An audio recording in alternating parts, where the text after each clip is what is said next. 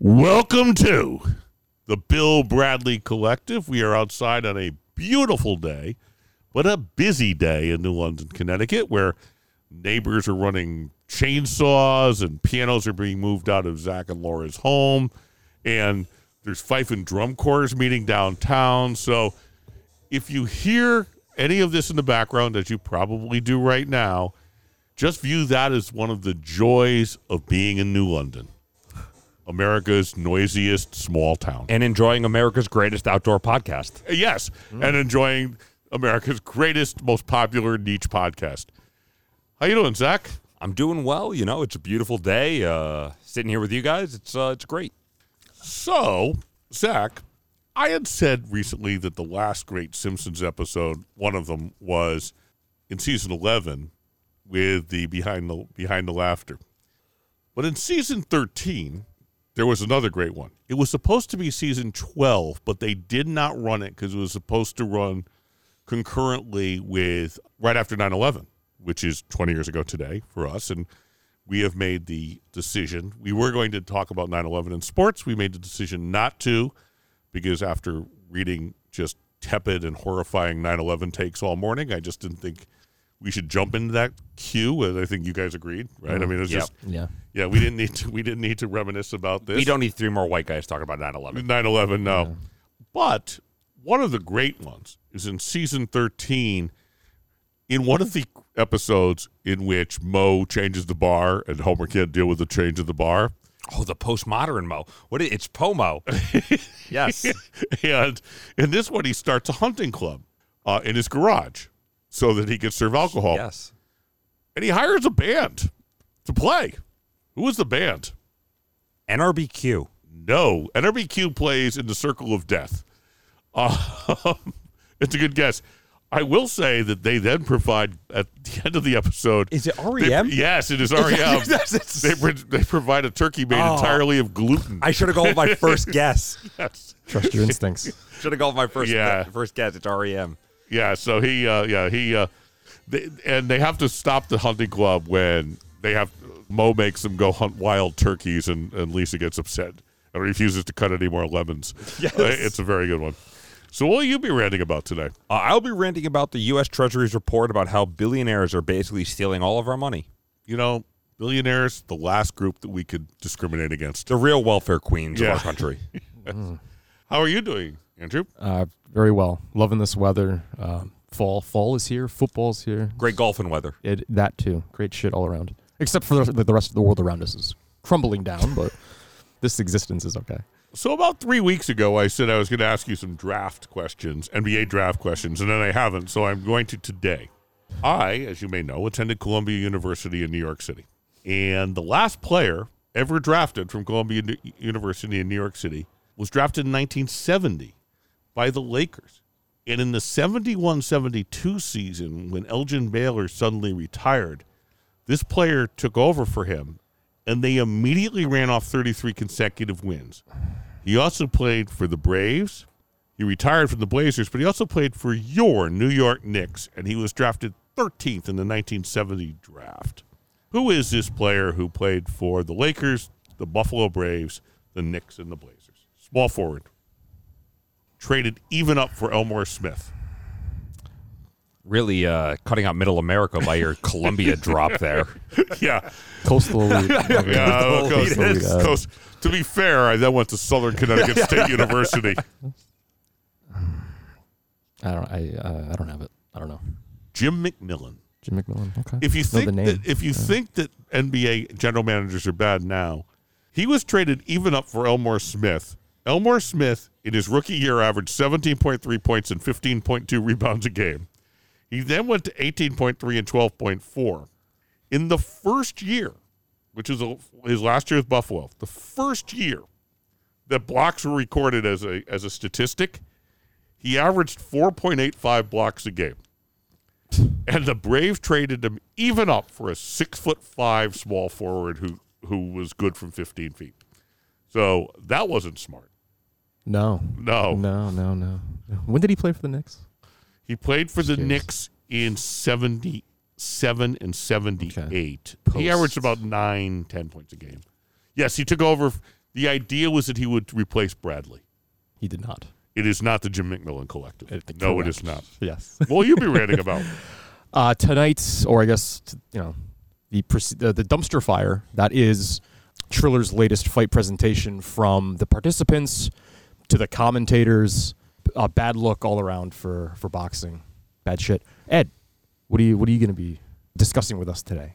What's on your mind? I am discussing the inconceivable reality that Deshaun Watson is still on an NFL roster right now, and that somehow Roger Goodell doesn't believe that his absolute authority on this issue should be exercised for a serial rapist, allegedly, but also probably. Yeah, a fucking disgrace, and a story that I'm sure is not going to.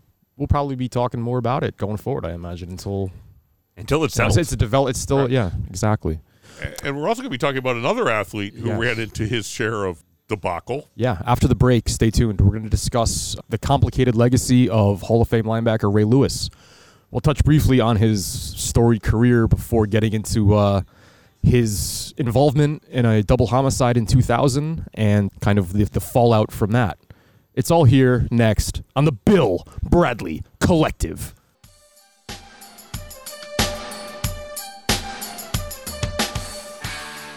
Passing through the intersection of sports and politics, we are the Bill Bradley Collective.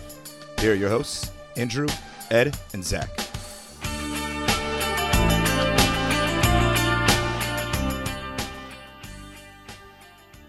So on this Saturday afternoon, we are a mere hours away from this evening's Evander Holyfield Vitor Belfort showdown exhibition. Vitor Belfort is a faded former MMA great, way past his prime. His career is over. He's essentially retired. Evander Holyfield is fucking 58 years old. But yet this is yet another Triller extravaganza between just trying to do the boxing MMA celebrity crossover thing. Holyfield was a last-minute replacement for Oscar De La Hoya. This was going to be De La Hoya's like comeback, quote-unquote comeback fight, a.k.a. money grab because he's broke. He tested positive for COVID, so he had to pull out. So they put Holyfield in instead. This week, leading up to this sham, Triller had signed Jim Lampley, formerly of NBC and HBO, to be their lead blow-by-blow guy. And he's probably called more significant fights than any person in the history of the sport, I would say, at least and certainly in my lifetime. Lampley didn't go there to call these shams. He went to call legitimate prize fights, which when Triller won the purse bid for Teofimo Lopez's next fight, that was what Lampley wanted to sink his teeth into. And Triller made a commitment to him that they were going to give him legitimate fights to commentate. And as a matter of fact, he was actually going to call the De La Hoya Belfort fight, seeing as how he basically called every major fight of De La Hoya's career at HBO. Well, Jim Lampley pulled out this week. He's not calling this fight, and there's a few reasons for this. One is that Triller is going to have an alternative audio feed. Calling the fight on this alternative feed are father and son, Donald J. Trump and Donald J. Trump Jr. I don't know what their Trump Boardwalk Hall hosted a lot of fights in like the 80s and 90s, I think. I can only assume he's just going to get on there and just rail conspiracy theories. He's not going to pay attention to the actual in-ring action, of which there will be probably very little. But Triller executive Ryan Kavanaugh this week said on the record to ESPN's Mike Coppinger that he had been in talks with Barack Obama to provide another audio feed.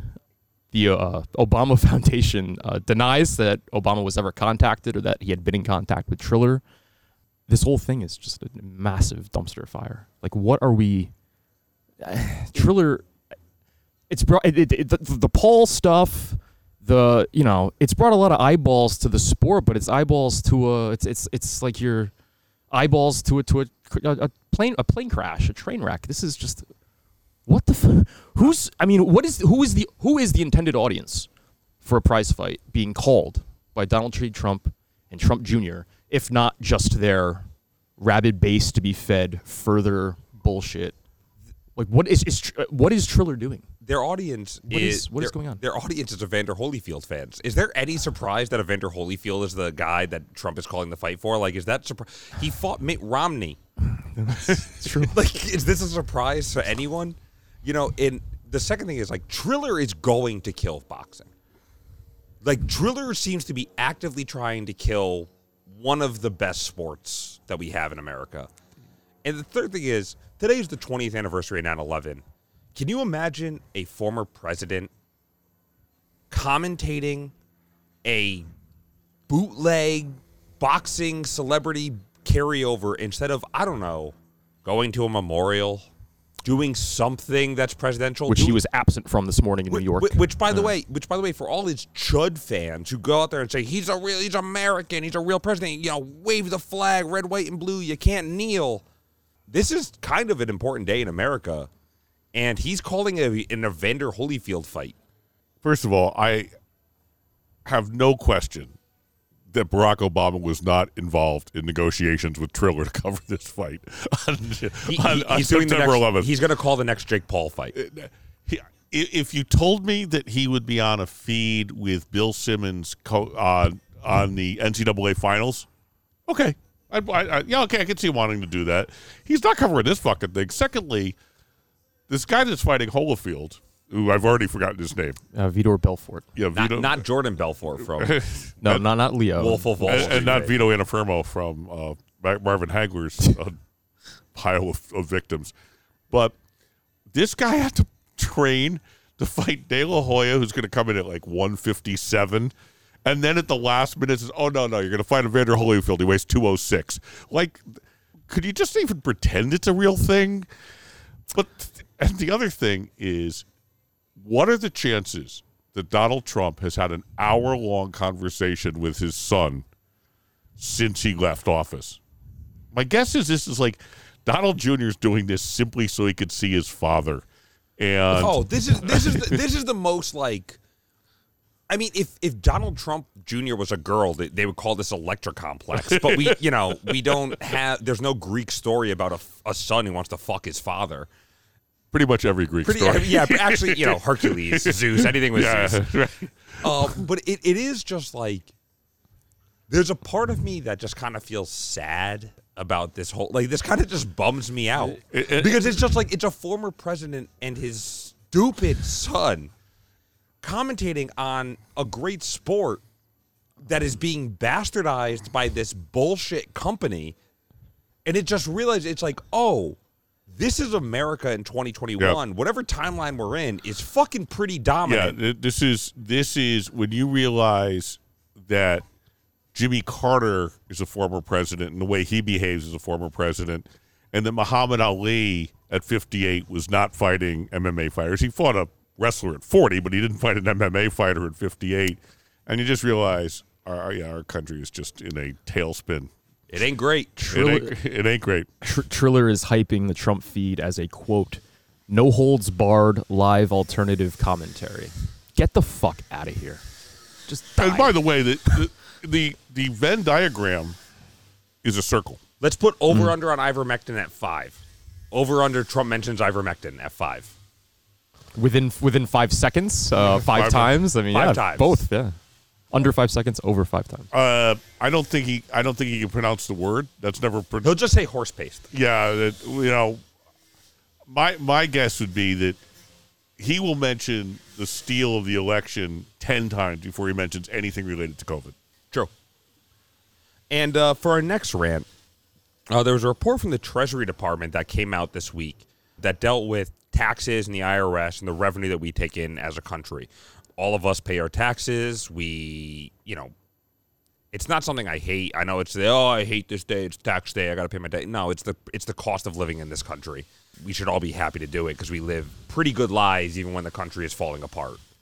And they came out with this report that said that the wealthiest 1% are failing to pay $160 billion a year in taxes, which will cost us over $1 trillion over the next decade.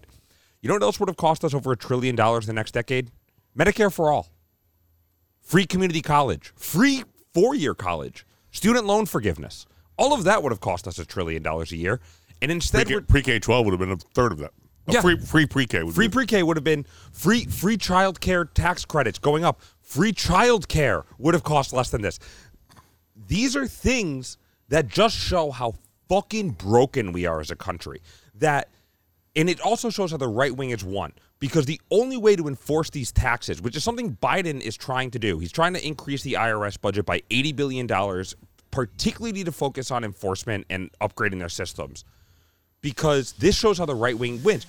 We saw this during COVID with unemployment benefits. Everyone hates taxes, can't pay taxes, can't pay taxes, can't pay any more in taxes. The rich, well, they'll leave, can't pay any more in taxes.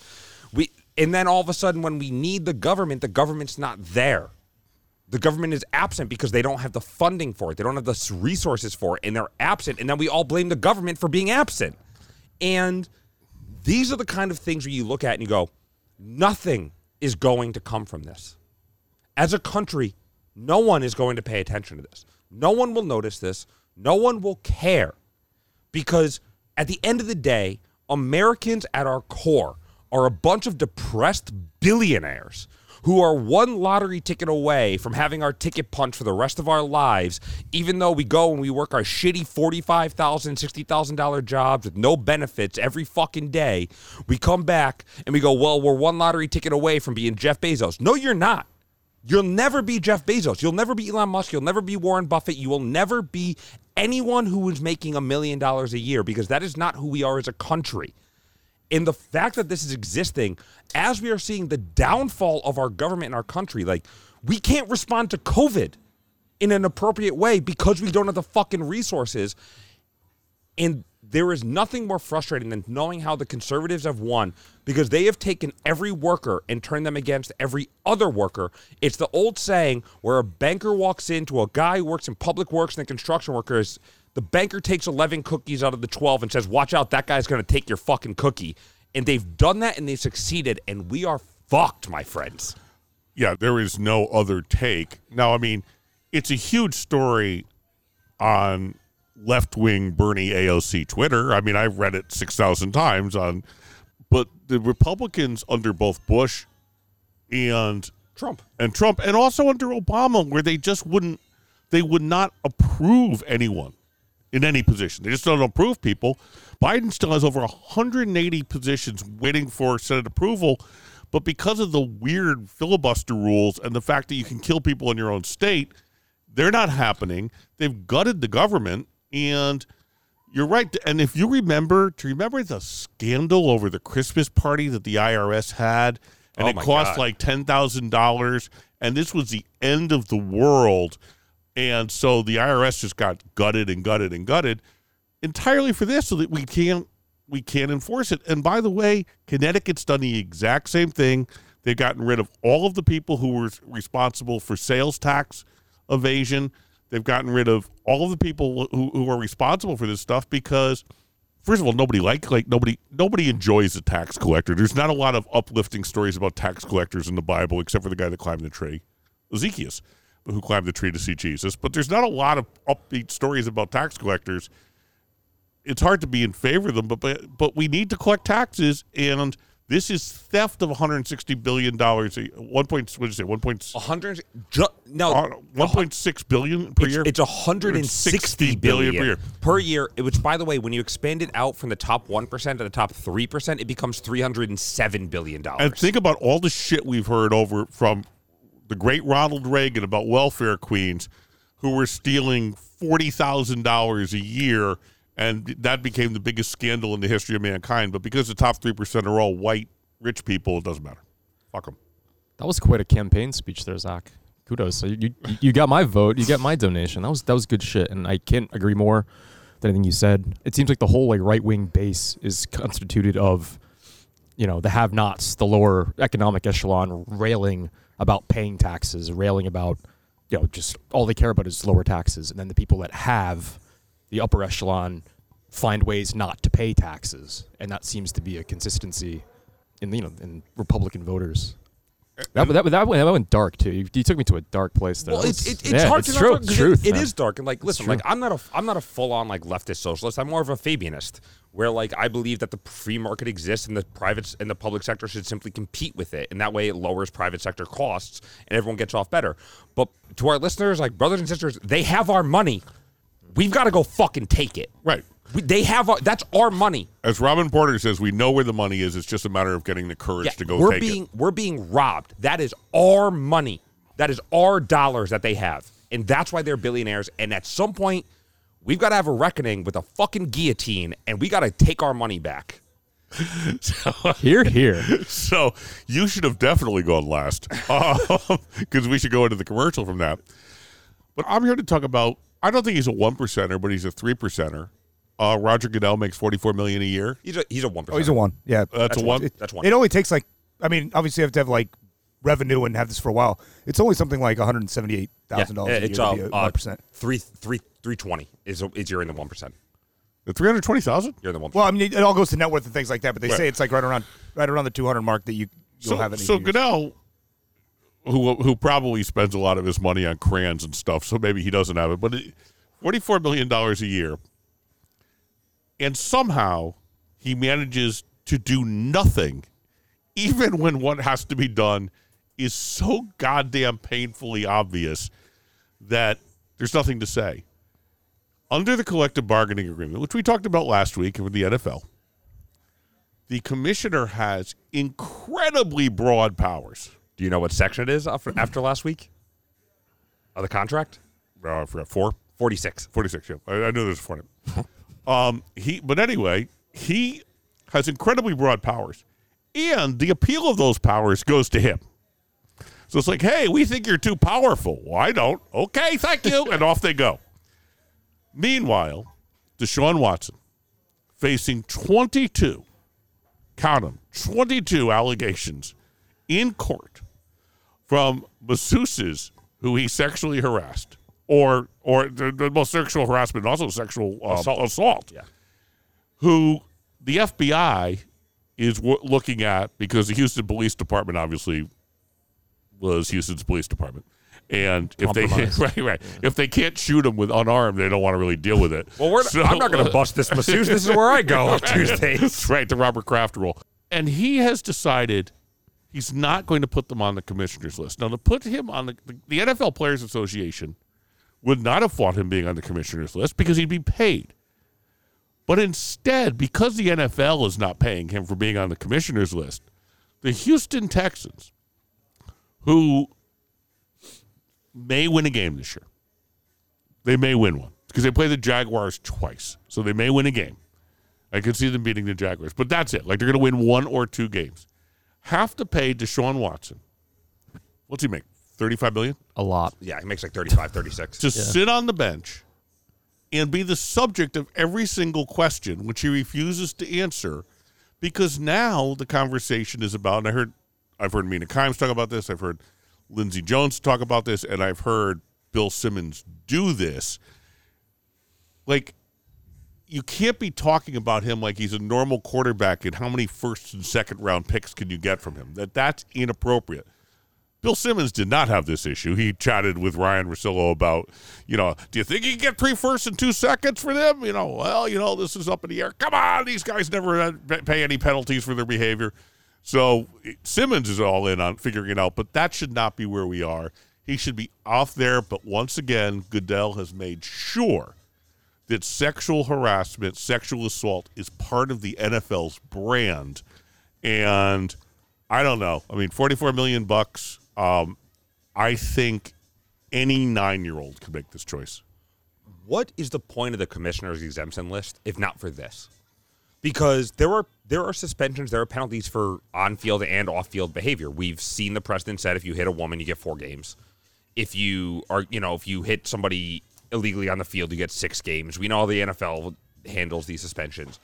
But this is exactly what the commissioner's exempt list is for, where it's kind of this outside the scope of the rules violation. How are they allowing this guy to step foot on a football field in pads? How is it helpful to the NFL? Yeah, they talk so much about protecting the shield. Protect the shield. What are the Texans players? I don't mean to. Yeah, from a purely competitive football standpoint, and I'm not going to talk about Deshaun Watson's worth, yada yada yada. But to these players, the other 52 guys on this team, you've got all of this. It's essentially just a big salary cap hit. It's all this dead money. That's not. They're going to be the worst team in the league. If I'm a player that's going out for an extra game, killing myself, Why the fuck do I have to play in a lesser sort of competitive scenario because of this fucking asshole?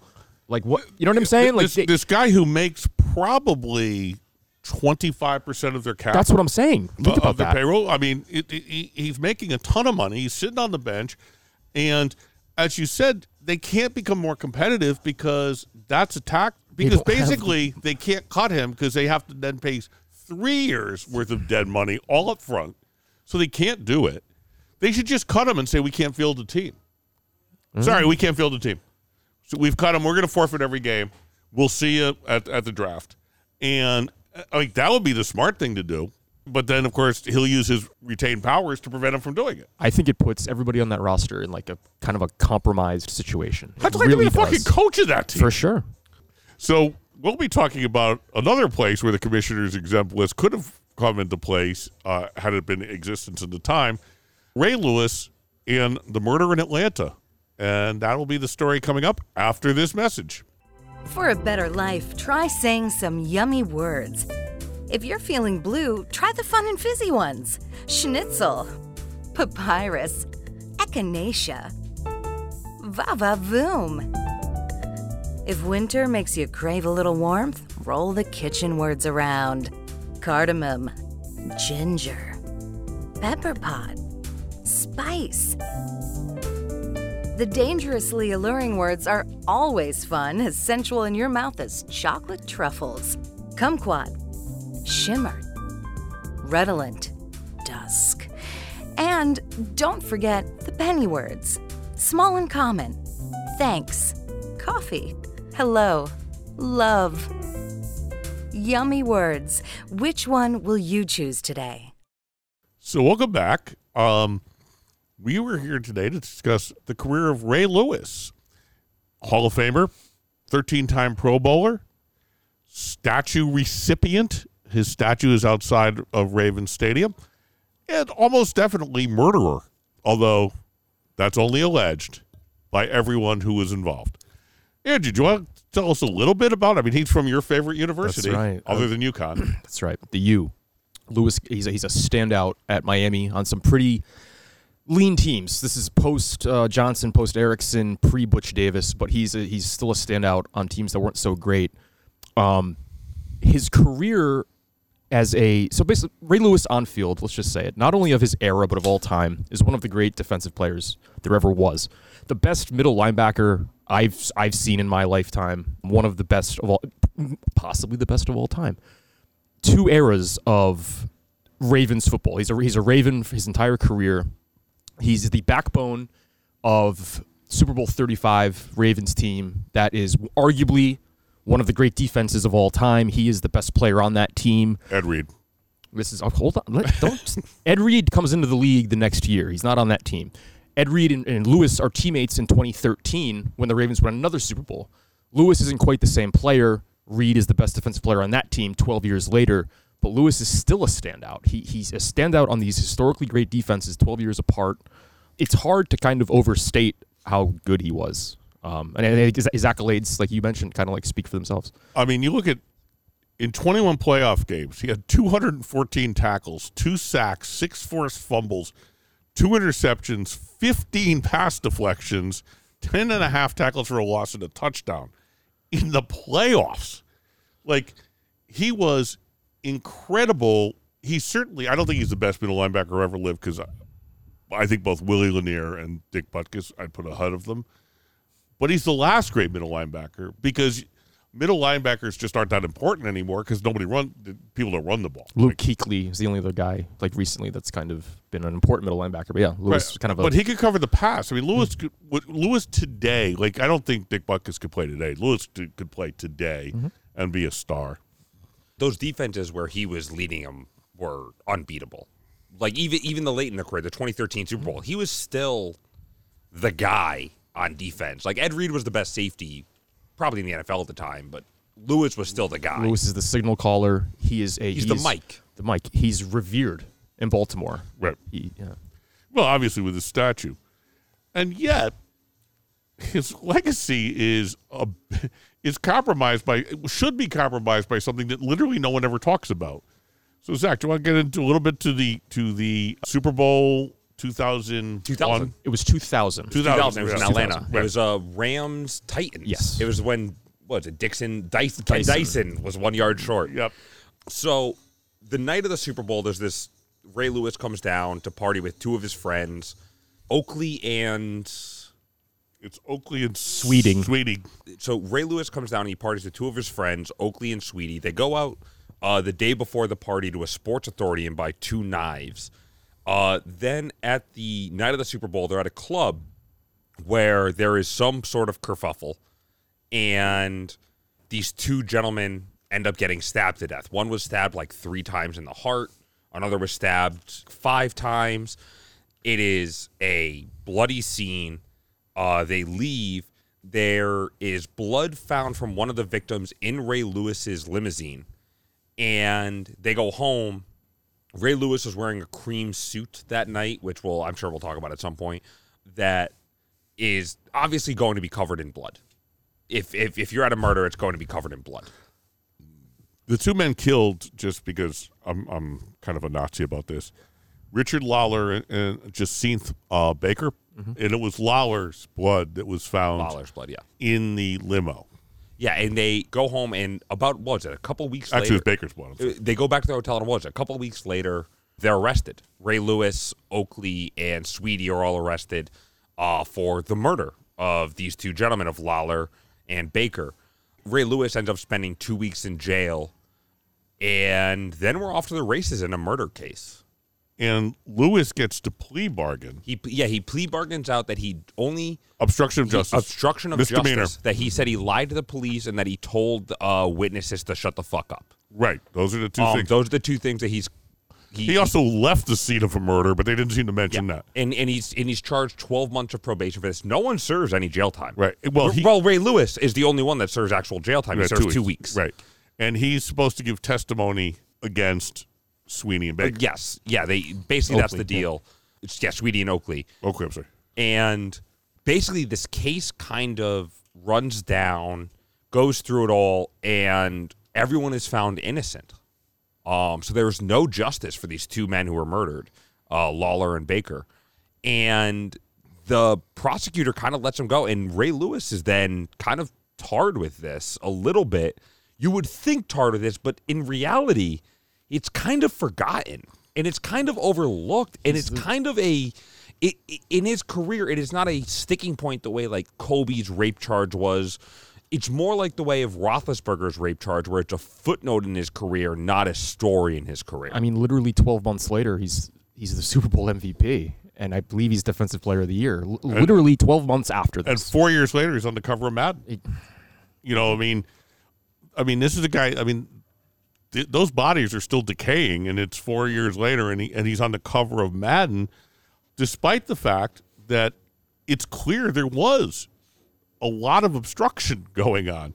There were 3 women involved: Sinceria Keith, who is Lewis's mother, Kwame King, who's Lewis's friend, and Jessica LaRose Robertson, who was identified only as a woman from Houston who accompanied Lewis. These 3 women seem to be involved in all sorts of malfeasance on this. In the document, when he was sued in the spring of 2003 for wrongful death, Ray Lewis was, there's a 46-page document as part of the family civils case. This is the only thing we know, really, about any of these charges. That Miss Keith, according to this document, and to be fair, there was nobody's cross-examined on any of this. But the reasons nobody's cross-examined on any of this is Lewis paid a great deal of money to stop the case. Ms. Keith instructed Robertson to destroy Lewis's suit. The suit is still missing. She was, as part of Robertson's plea deal, and by the way, you want to commit a murder, bring the people to Atlanta. Because the prosecutors in this case seem to be clueless. OJ-esque. Yeah, I mean... And by the way, a question for you guys on this. Do you think, because Ray Lewis in the civil suit ends up paying a lot of money in a memoir he writes, which the balls on this guy to write a memoir and openly write about a fucking murder he was a part of, allegedly. We follow the Star Jones rule here at the Bill Bradley Collective. But also really. But also, yeah, really. But he... That's the Norm Macdonald rule. But he's charged, and he paid out, and he says, I didn't pay them out of guilt. I paid them out of sympathy and love. Except he fought like hell against his case. But do you think this was a guy that looked at like the OJ murder case, where OJ gets off on murder, which Lewis was, and then gets fucked in this, not fucked because he got properly adjudicated in the civil suit, where he has to pay out all this money to Nicole Brown's family. Do you think Ray Lewis looked at that and went, I'm not paying millions of dollars? Because it would have been millions of dollars. Well, the other thing is, do you think Lewis looked at that case and that was what guided his defense? I think you look at it, and he lost Disney as a sponsor. He lost a couple sponsors over this, who then came back to him because there was no cost anymore to going back to him. He probably looked at this and said, like, I'm going to make more money in endorsements going forward than I'm going to pay these people. You know, I mean, what's like if he paid them $20 million each, he's making that up in endorsements in 3 years. The Madden cover. The line, that quote you read from Lewis there, that sounds like he's trying to seek martyrdom.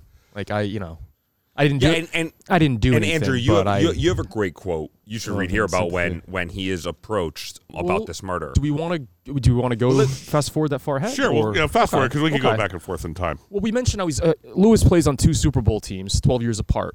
And in 2013, and this is kind of the twilight of Lewis's career. Again, we've stated he's still the emotional leader of this Ravens defense. He's still a top player. But if anybody's ever watched like a Super Bowl pregame show, and I hope you haven't watched one start to finish because they're like 10 hours long, the network has a lot of air to fill, and they fill that air with a lot of interviews. And one of the interviews before Super Bowl 47 between the Ravens and Niners is with Lewis, and it is conducted by his former teammate from his first Super Bowl team, Shannon Sharpe. And essentially, Sharpe asks him, he says, how do you cope with the idea that these families are kind of resent the fact that you're the star that he is, the star that we've described him as? And Lewis is a guy that and it always gets me, it makes me just uncomfortable, but he's very openly God this, God that. Yeah, he goes very religious. Very religious. And his answer to Sharpe's inquiry is essentially, he says, quote, God has never made a mistake. That's just who he is, you see. To the family, the families of the victims, if you really knew the way God works, he don't use people who commits anything like that for his glory. That is just really troubling. It's almost like he's like pointing the fingers at the family. Like, you have no right to resent me and my fame and success when, guess what, man? Blood in your limousine. We can't find this suit. The suit disappears. It's covered in... He's fucking involved in this thing. And you talk about you talk about martyrdom. That's a martyrdom. Oh, for quote, sure. Because that is him saying, I'm giving myself God wouldn't have given me these talents to lead this team. God wouldn't have let me become the best NFL player if I had committed the murder. What the fuck are you talking about? Hey, if you've read the Old Testament, God deals in some fairly shady characters. God turned a man to salt for looking at him. It was his wife. He runs that Christian thing pretty hard. And I don't mean to say that Christian thing in a dismissive manner. And if it came, it's effusive. From Lewis, it is effusive. And in current context, if it came out that way, it's just because I meant it that way. But I feel bad about that. But in Lewis's Wikipedia page, you get about 4 paragraphs down, and it says Lewis is a Christian. That's the first sentence, shit. Yeah. Right? Then the second and third paragraph is about his son, who played for the University of Miami and then transferred to Coastal Carolina, as people often do. Yeah. And then Coastal Carolina was kicked off the team because he had been arrested for sexual assault, and he also got away from it. I don't know the details about this. Maybe it was deserved or not, but he has a bit of a troubling history. So, Zach, the suit's a big deal because he claimed that he hired this... A cleaner. Well, he said he told Jessica Robertson to keep track of his clothes because he was going to Hawaii because back then the Pro Bowl was the week after. Yeah. And so part of the deal she makes for complete immunity is to turn over the clothes. And she turns over all his clothes, but not the suit. The suit was missing. And I believe in the civil suit, it comes out that they dropped it off at a fast food restaurant A dumpster. Yeah. Yes, they threw it in a dumpster at a fast food restaurant, which was ultimately then confirmed by Oakley's book that no one's ever read. Because I think you have to write it personally to get it, and it's it's just printed in a notebook.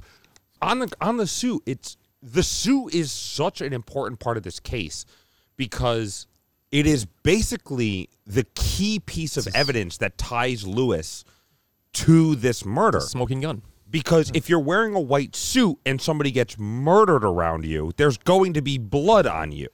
And that's why they found blood in the limo. But nobody could ever prove this. It's not an accident that this suit is never seen again. Right. And that's not by mistake. And there's a great quote, I believe it's by Baker's uncle, who says, "Why would this go missing? Right. If it wasn't a part of the case, why is this missing?" Right. And Ed Garland, who was Lewis's lawyer, said the prosecutors didn't do the things they needed to do to get access to the suit. So what they didn't do... It was destroyed! But it seemed to be destroyed. Like, the fact that they let him go home and spend... Like, there was no question Ray Lewis was there. The fact that they didn't tie everything down that night indicates, A, incompetence, and B, as we talked about in our live episode at the Draft Choice, the incredible privilege celebrity gets you in this country. The prosecutor should have made sure that they had access to that coat within an hour. Like, it wasn't tricky. Lewis's defense, in his defense, he says, in his book, he says he was wearing $250,000 worth of clothing that day, which he said was proof he wasn't looking for a fight. You stand off on the sidelines, and then gangbangers come up. He refers to the two men that are gentlemen, Lawler and Baker, who died, as gangbangers. Right. And listen, they might have been completely wrong on this. We don't know. Chances of Lewis picking on them are probably slim. But Lewis's hotel room, they find Lewis's blood on his pillowcase and his robe, and he said those are old football injuries. No, he said the blood on the pillow was an old football head injury, which is, by the way, are you just bleeding from the head constantly? Like, what kind of fucking defense is that? You're constantly bleeding? Jesus, man, you should be playing the NFL. And he couldn't explain why it was on the rope. Yeah, I don't know why it's on the rope. Well, gee, if you're bleeding all the time. So they gave full testimony to Robertson, who they never call, because they discover she had burned some pictures of the group, so they don't trust her. But they don't take the immunity away, so she just skates. Lewis, his testimony couldn't have been that compelling because Oakley and Sweeney just walk away because they can't, it was a mess. Like, there was a lot of people involved. It was kind of a mess. The one thing that was known is that Lewis told everybody to get in the car, shut up, and take off in the limo because there were 11 people in that group. And no one questions that. So how he got 2 weeks for obstruction of justice in a murder case seems a little surprising. Do you guys think, moving on to his legacy that this has caused, because this is, this is somebody that is enshrined kind of in the NFL. He has a statue outside Baltimore Ravens Stadium. He's a Hall of Famer, which, by the way, Canton, Ohio, the Hall of Fame is 25 miles away from where Lawler and Baker are buried. No shit. 25 miles. They are within spitting distance of their potential murderers' glory. Lenny Dykstra spitting distance. Lenny Dykstra. Who will probably be our next social criminal justice. Hell yeah, we're getting to Lenny Dykstra. Car wash entrepreneur. But do you guys think that this is one of the first cases of the NFL kind of battening the hatches and closing the ranks behind a player? I'm glad you said what you just said. This murder occurs. This is hours after the Super Bowl, the league's zenith. Do they really want the story to be Ray Lewis, or do they want it to be Kurt Warner and the goal line play with Kevin Dyson? I have to think at some point that night, the NFL gets word of this, that Lewis is in custody, and there's a fixer there, or there's something. It sounds conspiratorial, but the NFL had to have had some you can't convince me they weren't like involved that night in kind of. No, I guarantee you their attorneys were contacted And they were there immediately like that. and they took over the case. Like, it's just like, yeah. I refuse to believe otherwise. Right. I mean, honestly. because it was too smooth. I mean, yes, he's a famous athlete in Atlanta. But in Atlanta, he's probably also just another black guy. And the whole league is like descended upon Atlanta Super Bowl week too. Right. You know, he's And- he's a Pro Bowler, but he's one of many that are there in the city. Right. And you know, I mean, and we've seen players arrested the night of the Super Bowl. What was the guy for Lofton was? Well, there's Eugene Robinson Eugene got busted with a hooker the night before. Right. Lofton did too. Really? Before a Super Bowl, yeah. It's the night before. So Lewis, there was an attempt to get the statue taken down. 75,000 fans signed it. Wow. After he knelt for when that weekend and all the players all the players knelt. Yeah. because Lewis criticized Colin Kaepernick for kneeling. By the way, Ray Lewis still part of the NFL world. Colin Kaepernick has been accused of doing nothing but complaining about police violence. Excluded from. I mean, every time you do this and you realize Goodell has accepted people back from domestic violence issues, from murder. But they didn't cost him $1 on the bottom line. Kaepernick threatened the bottom line. He has a bourbon distribution company, and he made Ray's Reserved, and he saved the first 2 bottles for Donald Trump and Mike Pence, neither of whom drink, which is probably good for them. Can you imagine the drunk Donald Trump? Oh, Jesus. He was in 2019 Dancing with the Stars, which I believe is the same year as was that the same year as Sean Spicer? It is, and by the way, also an ESPN affiliate, ABC. Oh, yeah. Yes. Well, Or a they're both Disney affiliate. Under the Yeah, Disney umbrella, but, yeah. but part of the ESPN family. For sure. So he has just not, like, it's just not mentioned with him. Do you think there is a reason why it's not mentioned, or is this something that just is so clear that they know simply talking about it casts a black eye? You know, Lawrence Taylor didn't kill anybody, but he did a lot of fucked up shit. But Lawrence Taylor's also like kind of like Lewis, this like mythical figure in the NFL's history. Lewis is a step below Taylor. I'm not, And I think, equating the two. and I believe also But they've held Taylor in an arm's length in ways. the league, yes. The Giants, I mean, he gets invited back for everything. Yeah, the Giants league, the do. league has, the Giants have it. Right. The Maras haven't. Yeah, maybe that's fair. And it's hard to tell the difference. It's oddly just swept under the, and I can't put my finger on it. I think it's because sports writers love guys who are always willing to be interviewed. Ray Lewis always willing to be interviewed. B, had that like wild enthusiasm that they like. That the person Ray Lewis reminds me of the most is Pete Rose. He was a grinding self-promoter, just self-promoted constantly. Like, he knew where the cameras were when he was doing that stuff. And when he was doing that dancing the round on the sidelines, Yeah. he knew exactly where the cameras were. right. I mean, all of that, sports writers just eat with a spoon because they say, well, that's the way I would be. I'd be that guy. I'd be super enthusiastic. Lewis wasn't a remarkable athlete by NFL standards. He was a remarkable player by NFL standards. And I just think that's a lot of it.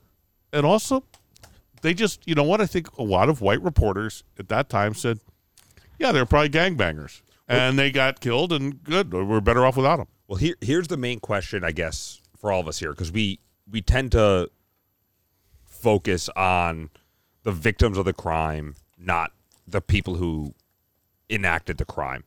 Do you think these families will ever receive justice? No. No, and I'm not sure what justice looks Yeah, like. They received yeah. a big check. And I think that's Right? Like, what And does they received a check. When you take the check and agree, I actually read this in my notes. When you take the check and then agree that we'll never discuss anything again, you can't then complain I didn't get justice. Like, you made that agreement. Yeah. All these You put a dollar amount on that person's life. all these fathers with Michael Jackson, all these parents with Michael Jackson's victims, these little kids that went to be on a roller coaster in his yard and got fondled to the surprise of literally no one. They can't come back now and complain and say, well, there's a lot I'd like to talk about the Michael Jackson, but I took the check, so I can't do it. Once you take the check, you've made that decision. My guess is that neither guy covered themselves in glory in this case, but the reality is they were murdered at very young ages, 24 and 21. No one has ever gone to jail for their crime. And the person who was the only reason anybody was there, from who was involved in the murders, because Ray Lewis brought him there. And he has not suffered one tiny little bit. No, he's been revered. Yep. And with that, we will not be going to Baltimore to do our next episode. Well, I'm sure we'll be back here in the Levy-Nadelberg compound on the Bill Bradley Collective.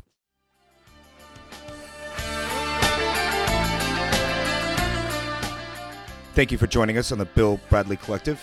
If you enjoyed today's episode, please smash that subscribe button and follow us on Facebook at the Bill Bradley Collective.